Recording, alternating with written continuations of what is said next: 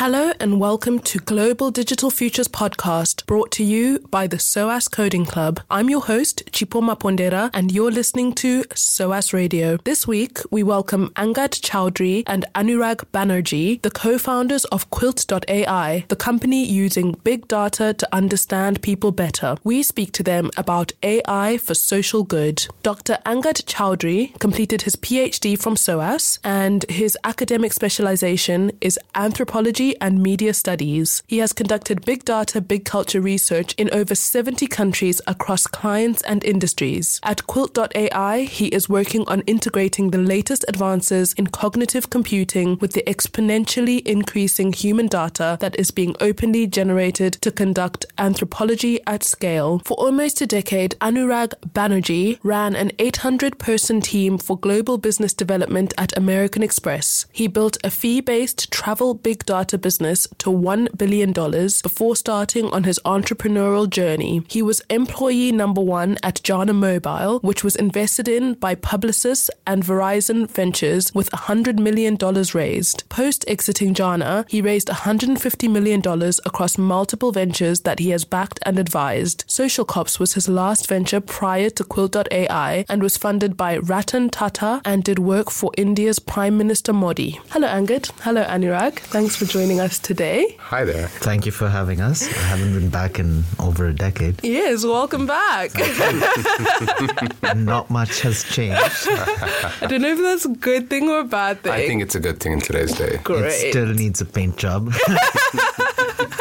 Well, I think the good thing is that the energy is still alive here at SOAS, so Correct. That's great. So can you start by telling us about Quilt.ai and your aims? Sure. I ran into Angad at this really cute coffee shop in an area called House Cars in Delhi, and it's called Sleepy Owl Cafe, and we discussed the idea of patching the world together, because our belief, Angad's and mine, is that we live in a fairly fragmented world where the level of civility in discourse is down, empathy is down, and we all live in our tech filter bubbles. Can we use technology to break some of these bubbles so we understand each other better? You and I may never agree on things, but as long as I always know where you're coming from, Chipo, I think the world's a better place. So that's the intent of Quilt.ai. So it's fragments, you patch it together like an old-fashioned quilt. That's the context. And you speak about empathy at scale and AI for social good. Why is this so important right now, and what sort of human problems are you attempting to solve? I mean, I think there's no large-scale problem that I think we'll be able to solve in our lifetimes, but the comment I always make is, and Angad met my daughter, who's 9 years old, and she asked Angad and me, well, what do you want to do with this new company? And Angad asked this really nice question, which is, who's your best friend? And so Annika, my daughter, replies, and it's this girl called Sienna. And Angad said, why is she your best friend? And Annika says, well, because I know everything about her. And Angad said, well, that's what Daddy and I want to do. We want to make sure that once you know everything about each other, you'll be friendly-ish. So the idea is that tech can be used for good. There's a large statement in the world today about tech not being used for good at scale. And we clearly believe that it's not tech's fault. It's perspective, right? So technology by itself is a wonderful thing. How you apply it is important. And we'd like to apply AI and parts of ML and other technologies that we're familiar with to solving problems, whether they're as simple as just knowing more about where to go get medication, to how to reduce misogyny, to how to prevent diabetes. And mental health. And mental health. Suicide's really an interesting piece of work for us, because mental health or depression is the largest problem in the world today. And it's been, from a monetary perspective, from an impact perspective, from the impact on health resources, etc. And it's very hard to understand, and it's very understaffed in terms of psychiatrist to patient ratio. But you can use technology to not necessarily intervene, but just understand people better and get into that cycle. Then we can, our goal is how do we use the tech to augment all the good that's already being done, right? So we're enablers of NGOs, charities, foundations, doctors. That's the intent. Okay, so can you then tell us about some of the projects you're working on, maybe some of the recent projects that you want to highlight? Oh, there's so many. There's some passion projects. So just to give you a sense of the structure of the company, we're about a year old now. We started in March. 60% of our work has historically been for commercial commercial purposes for corporations, banks, etc. And about 40% of our work has been for purpose-driven foundations, NGOs who try and do impact at scale. Of that 40%, we split it. 20% of that is paid work. So an organization will come to us and say, help us understand diabetes, help us understand mental health, help us understand safe sex concerns amongst lower income youth. And the other half is the moonshot work, which is stuff that Anurag and I and the rest of the team feel extremely passionate about and is not paid, but we innovate on. By the end of 2019, yes. We hope to do more and more purpose-driven work as more and more foundations and large-scale people who are doing good in the world get more comfortable with sort of technology like this. So that's the overall context. So that's the overall context of the company. So within that, we do a lot of projects. So in commercial cases, we help people who use technology use it more, buy more,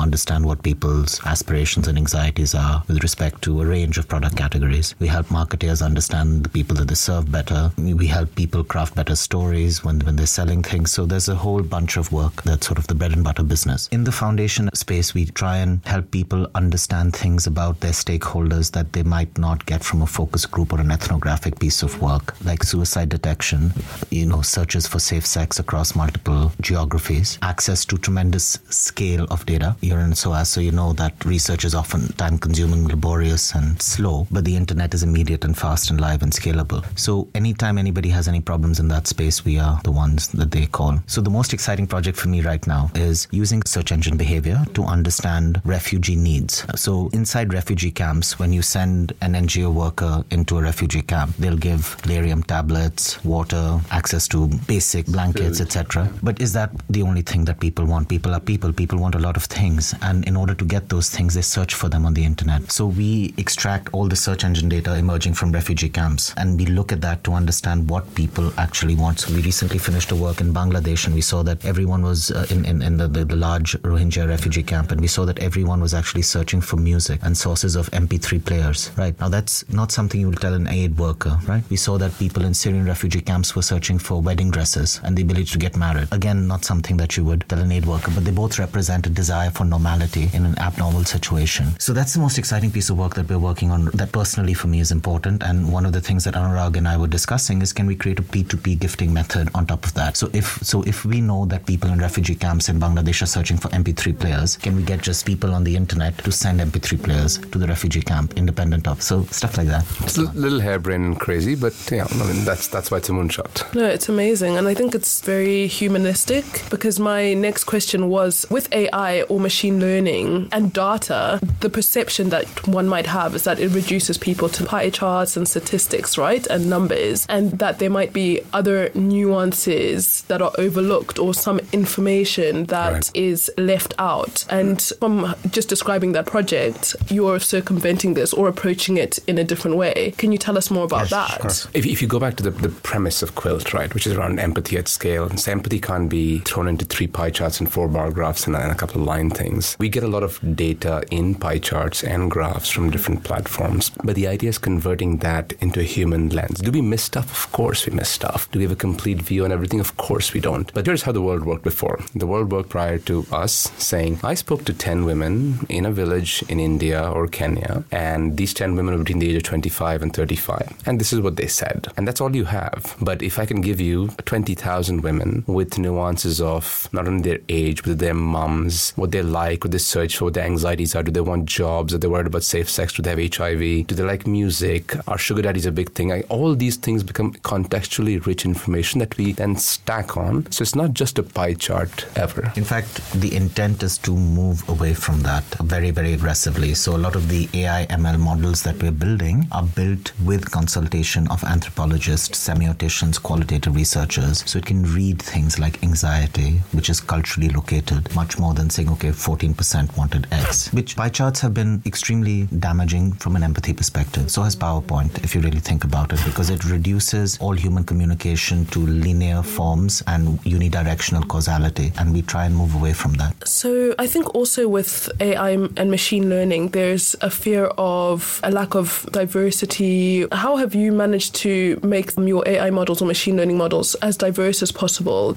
Essentially, the training data is culturally curated training data and humanly tagged. So whatever Indians or whatever people in a certain town in Kenya believe about a certain subject, that becomes the training data set. So it's It's almost like crowdsourcing the models from all the data that people are already generating. We're very excited about that because it allows us to get real cultural nuance. So when my AI calls something as nationalistic, right, the training set for that has been tagged by people in that country as nationalistic and is reading that in a new data set. So we're working very hard towards ensuring that happens. Two things that I would add to that. Angad's been very clear about the fact that as an honest researcher, he will always have biases. Our team will have biases. And so the idea is, one is A is crowdsourcing. B is we have a 60-40 female to male gender ratio, which for tech companies is fascinating, even though we're small. And we're being deliberate in terms of having the cultural leaders in the company, the anthropologists, semioticians, the cultural researchers inform the tech, not the other way around, right? So it's not AI that is then cutting things into pie charts. It's anthropologists who are telling the AI to read, because AI will do what you want it to do, right? Will we get something wrong again? Yes. I think the truth is in a truly Socratic way,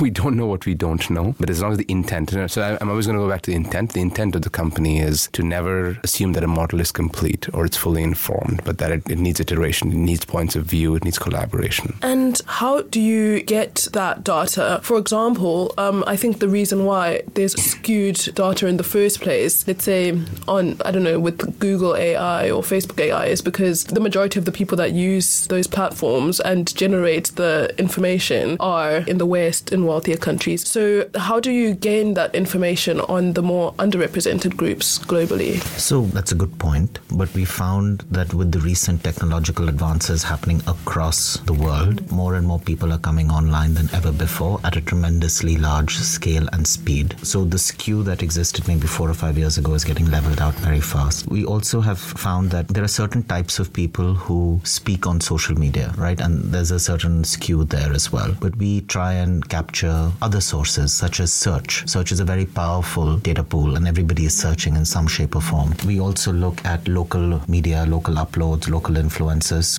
We also look at map data. So entire tech stack is designed to balance out all the skews that happen when a population is digitizing. Yeah, we just launched this really interesting report. I'll send it to Chipo on women and financial empowerment on Friday, and we did this session in Singapore. One of the questions from one of the panelists was fascinating. It was about this article I think Sally Krawcheck wrote, which was about car seats and car testing, right, done with male bodies and male heights. Are there biases in everything? Yes, that's absolutely true. With the internet being the input for all our data, as the world normalizes, we do a ton of work in villages and tier 3, tier 4 towns across Africa and Asia and Southeast Asia. And we find that when the people come online, there'll never be the same density as you would have, say, in London. Not never, but for some time. But there is enough density there. And what's uplifting is this. I find that the people who are coming online in rural parts of the world use the internet in a far more evolved commercial manner. So it's women who are making face creams at home and then selling it on YouTube and Instagram. So it's not Anurag sitting at Russell Square and uploading photos of his latest sandwich, right? So there's a higher purpose to the way they engage online, and I think that then informs what the next reality of the internet will be. Yeah, I think that's really interesting. We are learning a lot about the digital divide and questioning how technology and digital media is, how people are engaging with it in the global south. And research like this might even disprove some notions and biases that we have about how people are using technology, the scope of it as well. We have this great slide in one of our decks that we did a while ago, which said in the villages in Indonesia, the biggest competitor to Amazon is Instagram, because all these right. women are coming on Instagram and doing social commerce because they don't have time to waste with selfies and they don't want to waste data on selfies, but they are very happy using the data in an instrumental way, as Anurag pointed out, in order to get more revenue. What are the possibilities of having all of this information? Because I think this is all in its infancy in a way, right? So apart from just the value of the data itself, and what are the different motivations of, say, US tech companies versus Chinese government and maybe other players in this field? Anurag, I'll let you take that.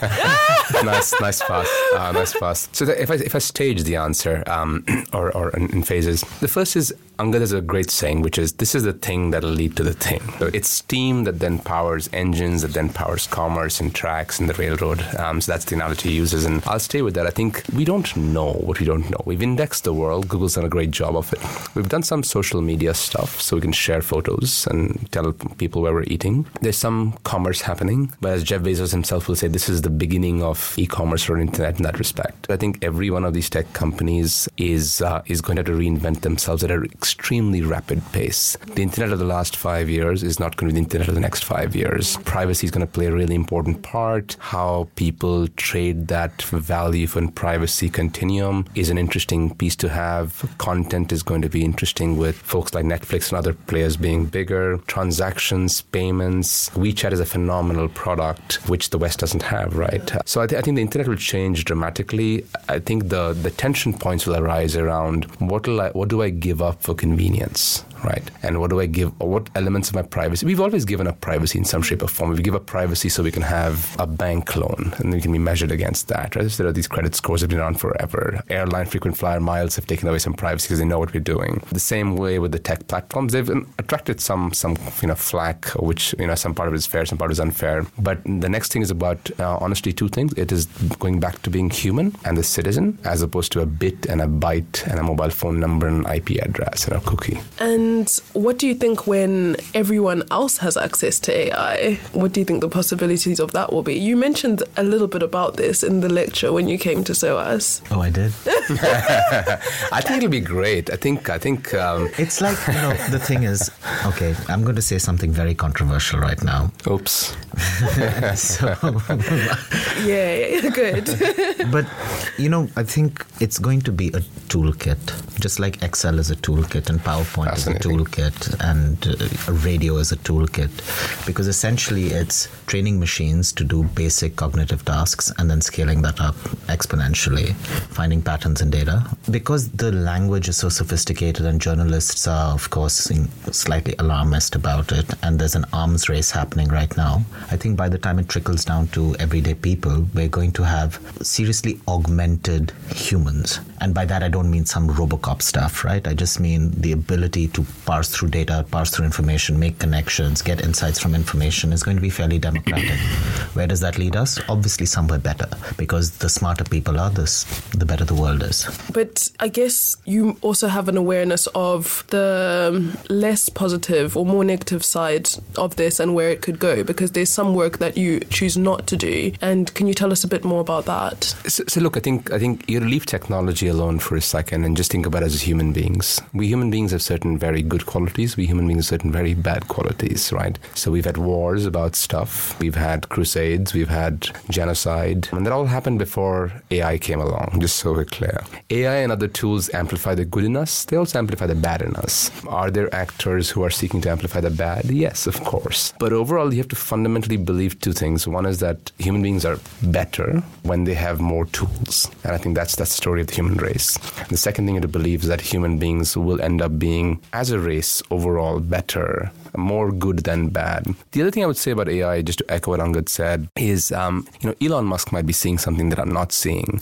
and it's hard to take on someone as awesome as that. But the singularity is not coming anytime soon. For people like us who use AI, it is a very limited capability. This is not rocket science at this point in time. Is it fascinating? Yes. Do we see the promise of it? Of course. But machines aren't taking over the world, like not for a long time. Though I would urge your listeners to Google Rocco's basilisk, and that's all I'm going to say right now. Okay. So I just wanted to go into more of the processes and how some of your studies work. Can you just tell us about what sort of methods you're using and what types of data you deal with, and maybe the skills required, the makeup of your teams? So I'll start with the skills. We have half anthro, semioticians, cultural researchers, historians, people who have a very strong sense of the human, and half are tech people, engineers, data scientists, etc.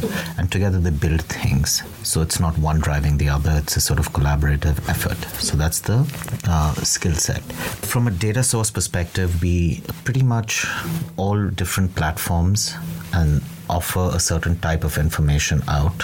So search has impressions, Twitter has count and frequency, medias have coverage. So everyone has a different type of data set that they give. What we are very good at is knowing what sort of digital data can give you a human insight.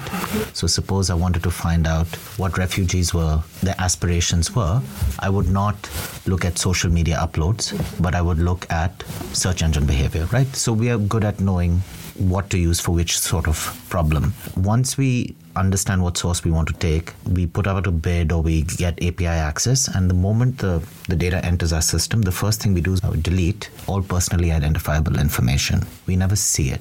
So we don't know the handles, names, people. None of that. None of that. So then we get a large stream of data. This data is visual, textual, and mathematical. And visual has either video or image, right? So those are the various types of information that happen. Then all the machines that our researchers have trained start clustering that data. So in visual, they'll see the objects inside an image, or they'll see the concepts reflected in the image, to the point about nationalism versus whatever. So there's a certain read, a qualitative human read. So when you look at a photo, you can say, make certain deductions about the person based on what they're wearing or what they look like. We're training machines to do that. Similarly, in the language that is being pulled in, when we have, I think, now mastery over 120 different languages, we are not interested in what a word means, but how words relate to each other. So we mathematize language, and so the linguistic data that comes in gets clustered into higher order concepts. So both of those conceptual outputs go to our researchers, and then they make human deductions on the back of that, and then make recommendations on the back of those. Think of it as tremendously high-scale field work. That is what the machines are allowing us to do. It's really interesting that there's a qualitative nature to that as well, because that's really important when dealing with human data and to humanize data. And I think that's what people might doubt a machine can do. The machine can't do it. The machine can assist you in doing it. So that's, I think, the nuance. And the funniest thing I always tell the story when I meet clients, and when they have a hard time understanding how the machine computes and why a machine can do certain things. And a very simple use case is this. Let's say you're out today at Russell Square, and it's a great view, right? You feel the sun come down, there's green grass, and you say, this is a great view. But your brain, even as a sophisticated human at SOAS, your brain can't break that down into why exactly, what are the elements that make it great. But if I told you, Chipo, give me 100 great photos of great views, you could do that. Now, when you put that into the machine breaks those photos down into subcomponents and finds a relationship mathematically that our brain is capable of understanding, but not breaking it down. So now that's what a machine does. And I train it as a human with empathy, like an anthropologist and a semioticist, and then the machine takes over and follows my training. This is quite a unique approach to machine learning. I totally agree. Yes. This is what happens when you let an anthropologist and a banker hang out for too long. I'm a recovering banker. Because I just feel like if this was the conversation around AI and machine learning that people always heard, there wouldn't be as much fear or as much negativity about it, right? Yes. That's a good point. Yeah, you're right. So one of the things we've done is we've started, and I would request everyone to follow us on Medium, quilt.aio, and Anurag is writing some incredible content right now, which is essentially just showing you how all of this technology can solve human problems and impact people in a positive way. Yep. And we've had clients like Purpose out of New York who wrote a blog about us around how we help them do on-ground work more effectively by understanding abortion and contraception better, right? So there's cool impact that you can see the clients are then happy to talk about. And just with having people's data, how can people be more aware of how their data is used? Because I think that's also another thing that adds to people's fear about, data analysis, AI. How much can you tell about a person from their data, firstly? And how can users actually be involved in this process as well? That second part's a really interesting question. I definitely want to ask you for your opinion on that. But let me answer the first part first. There's a legal stance and a moral stance. So let's check the legal stance first. But the moral stance is the one that's much more important, Angad, than me. So the legal stance is we as individuals give up certain rights to use certain platforms. And those platforms then give data to people who buy it. And we are one of the people who buy it. So what we're doing is legal. Angad mentioned something about 10 minutes ago about us not taking the personally identify. So let's say your Instagram handle, your photos would come in, but your handle and anything that identifies you directly, right? I mean, you may be in a photo with 4 people and we'll get that one, but the handle wouldn't come in. And part of it is because we don't be able to identify backwards. The second is we don't care about Chipo the individual, honestly. We care about with all due respect. We care about people like you, SOAS students with a certain bent of mind who think a particular way and have certain anxieties, aspirations, and needs. Because then the idea is you need to help hundreds, thousands, millions of people, right? So that's the legal stance. The moral stance is we don't take anything below the age of 18, even the platforms allow you to go below that. We don't sell tobacco. We had a very interesting offer to read prisoners' letters and run our AI on that for $1 million a month. We said no to that. I could use that $1 million, honestly. We said no to several ice cream brands wanting to target kids. We said no to a recent big China project with toys for kids. So that's a moral. Morality is, and this is a fascinating piece because as an academic who studied here, morality is often defined by what you say yes to and what you affirm. But in the real world, it's often defined by what you say no to. And the things we say no to define us a lot more than what we affirm. Because you can affirm anything, right? But saying no takes courage. And so the second part was around how do we get people involved. I think there are a few things that I would love to experiment with. One of them is Angad and I doing some interesting work on fake news and disinformation on health topics. And it's a problem that the platform struggle with. It's a problem that exists in the world, and it's both, unfortunately, from both sides of the political spectrum too. So how do we create maybe a product, right, where people can, in a crowdsourced manner, give input, give guidance? At least let's weed out fake news. Let's solve that one fundamental problem that is plaguing our current society. I have another controversial statement to make. Oops, again. But fake news is one of the largest problems that we have as a population, whether it's democracy, healthcare, violence. It's deeply linked to the fake news issue. And I believe that governments and right-thinking people should get together to eradicate it, almost like they eradicated some of the diseases that we've had in the past. It's that big a problem. It will destroy everything we have built as a civilization. So it's very important to get after. Yeah, because the information that's spread via social media, it is very influential. Of course. We've been talking about sort of counter-narratives and questioning how effective those are. And what people engage with online is extremely influential in changing their perspectives. I have done some experiments on myself where I have joined communities and changed my entire information ecosystem to believe in, to follow certain ideologies, whether it's survivalists, flat earthers, gun nuts, right-wingers, left-wingers. Like, I've done the whole lot. And I find within a day and a half of consuming information that's not in my own comfort zone, my perception of the world changes. There is an affective relationship between digital information and the constitution of the self that has not been studied at all. Are you going into that field of research? We'd like to. I think in the first year we've built some interesting things. There are many routes we can take, but one route we definitely want to investigate more is it's like that Mark Twain saying, you travel and so you get more informed. So we are informed, we live in this thing, right, in this phone, and the news feed is our travel and it's our content ecosystem, and it's what shapes every worldview you have. So I am a eco warrior, right? If I see you with a straw, I'm going to yell at you, for example. But my news feed is full of that, right? And that's a non-debatable one. But you can have other areas that are their points of view, right? So climate change versus not. Is it true? Is it not? And of course, all of us know it's true, right? I can see my bias coming through. But there may be people who are pushing a ton of content, are consuming content, say, actually, those photographs are all doctored. So it's important to understand what is in somebody's ecosystem, and goes back to the point we both made half an hour ago around empathy being important. How do I understand you so then I can help you overcome your biases and you could help me overcome my biases? And what do you think about GAN and this sort of conversation about synthetic data? Does this affect the work that you're doing at all? So I'll answer the question of how it affects the work we are doing. We're seeing it, of course, in some shape or form. The way we're pegging it right now is it's also reflective of a certain human impulse and ingenuity and experimentation and collaboration. So you don't read it as itself, but you read what brought it there and what created it and the impact that it's had. And what is that? What brought it there, what created it, and what impact does it have?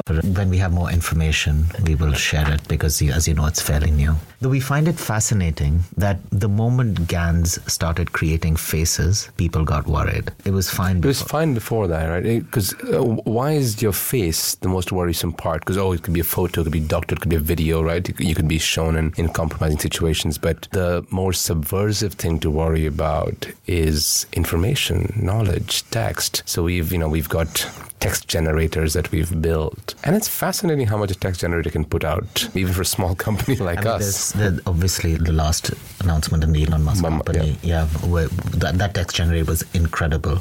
But there are others that are working just as well. We have a Trump generator. We have an inspirational meme generator. I like the inspirational meme one. Yeah. It gets me fired up every morning. We're working on a poetry generator right now. So the sad story of my life is I was a really bad poet, and I was told by a very famous poet not to write poetry ever again, so I gave that up and got a real job. But I really want to build an AI engine that's better than a poet, and that's the limitation of the AI engine is we're not there yet. But GANs are linked to fake news, Like there is a general sort of scaling up of the pollution of the internet information ecosystem, and we have to figure out a way to manage that or frame that or filter that or evaluate that beyond just censoring things. What do you think it says about people that what shook them up is GANs creating pictures of humans? There's this anthropomorphization of AI, right? AI has been around for a really long time, whether it's serving you ads or making sure your trains run on time, right? Yeah. But I think it's the closest anthropomorphized version of AI that we have seen. I don't know where it's going to go. There was deepfakes a few months ago, if you recall, which was the video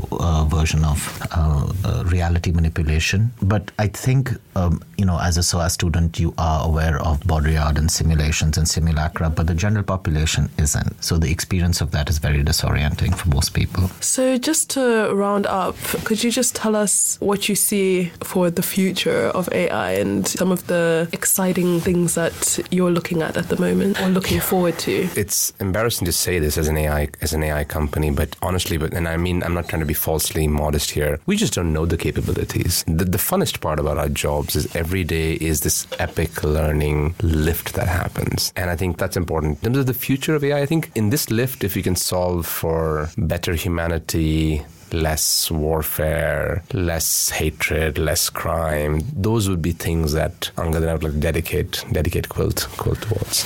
Yeah. So a positive human impact is the most a person can really aspire to achieve in their lives. And some of us have large-scale ambitions, some of us have small-scale ambitions, but the moment you have an intent, you can make a dent in the universe. Can you also tell us how some of the students can get in touch with you and what opportunities there are within Quilt? It's always good to have students for a couple of reasons, right? A is they haven't yet been biased by real world thinking, so it's always nice to have clean thinking folks. So two things. One is we run an internship program in Singapore. We're probably going to do one in London, hopefully even this summer. So it's Angad at quilts.ai, Anurag at quilt.ai. We're fairly responsive. Find us on LinkedIn. We guarantee an answer one way or the other. And if you're not applying and you find somebody else who would be interesting, please have them apply. Cool. Discover more about this topic by accessing the following resources available in the show notes on our website. Discover more about quilt.ai on their website, www.quilt.ai.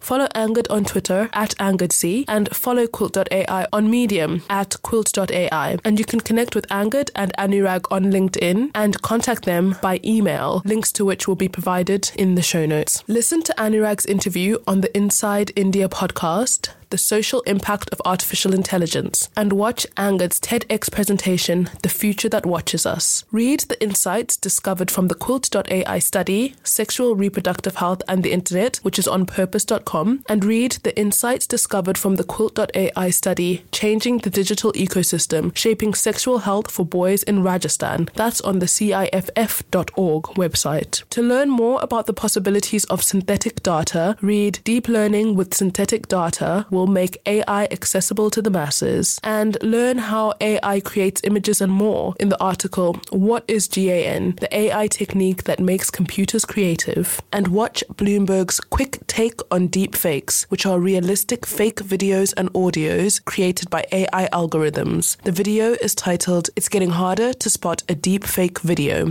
Al Jazeera asks, how will trust in video change at a time when artificial intelligence is making it easier to create fake audio visuals? Watch their take on it. Can you spot a deepfake video? And what is Rocco's basilisk? Find out in the show notes. You can find us online at www.soascodingclub.com. Follow us on Facebook at SOAS Coding Club and on Twitter at SOAS Coding Club. We broadcast every 2 weeks, so tune in to discover what's to come in your global digital future.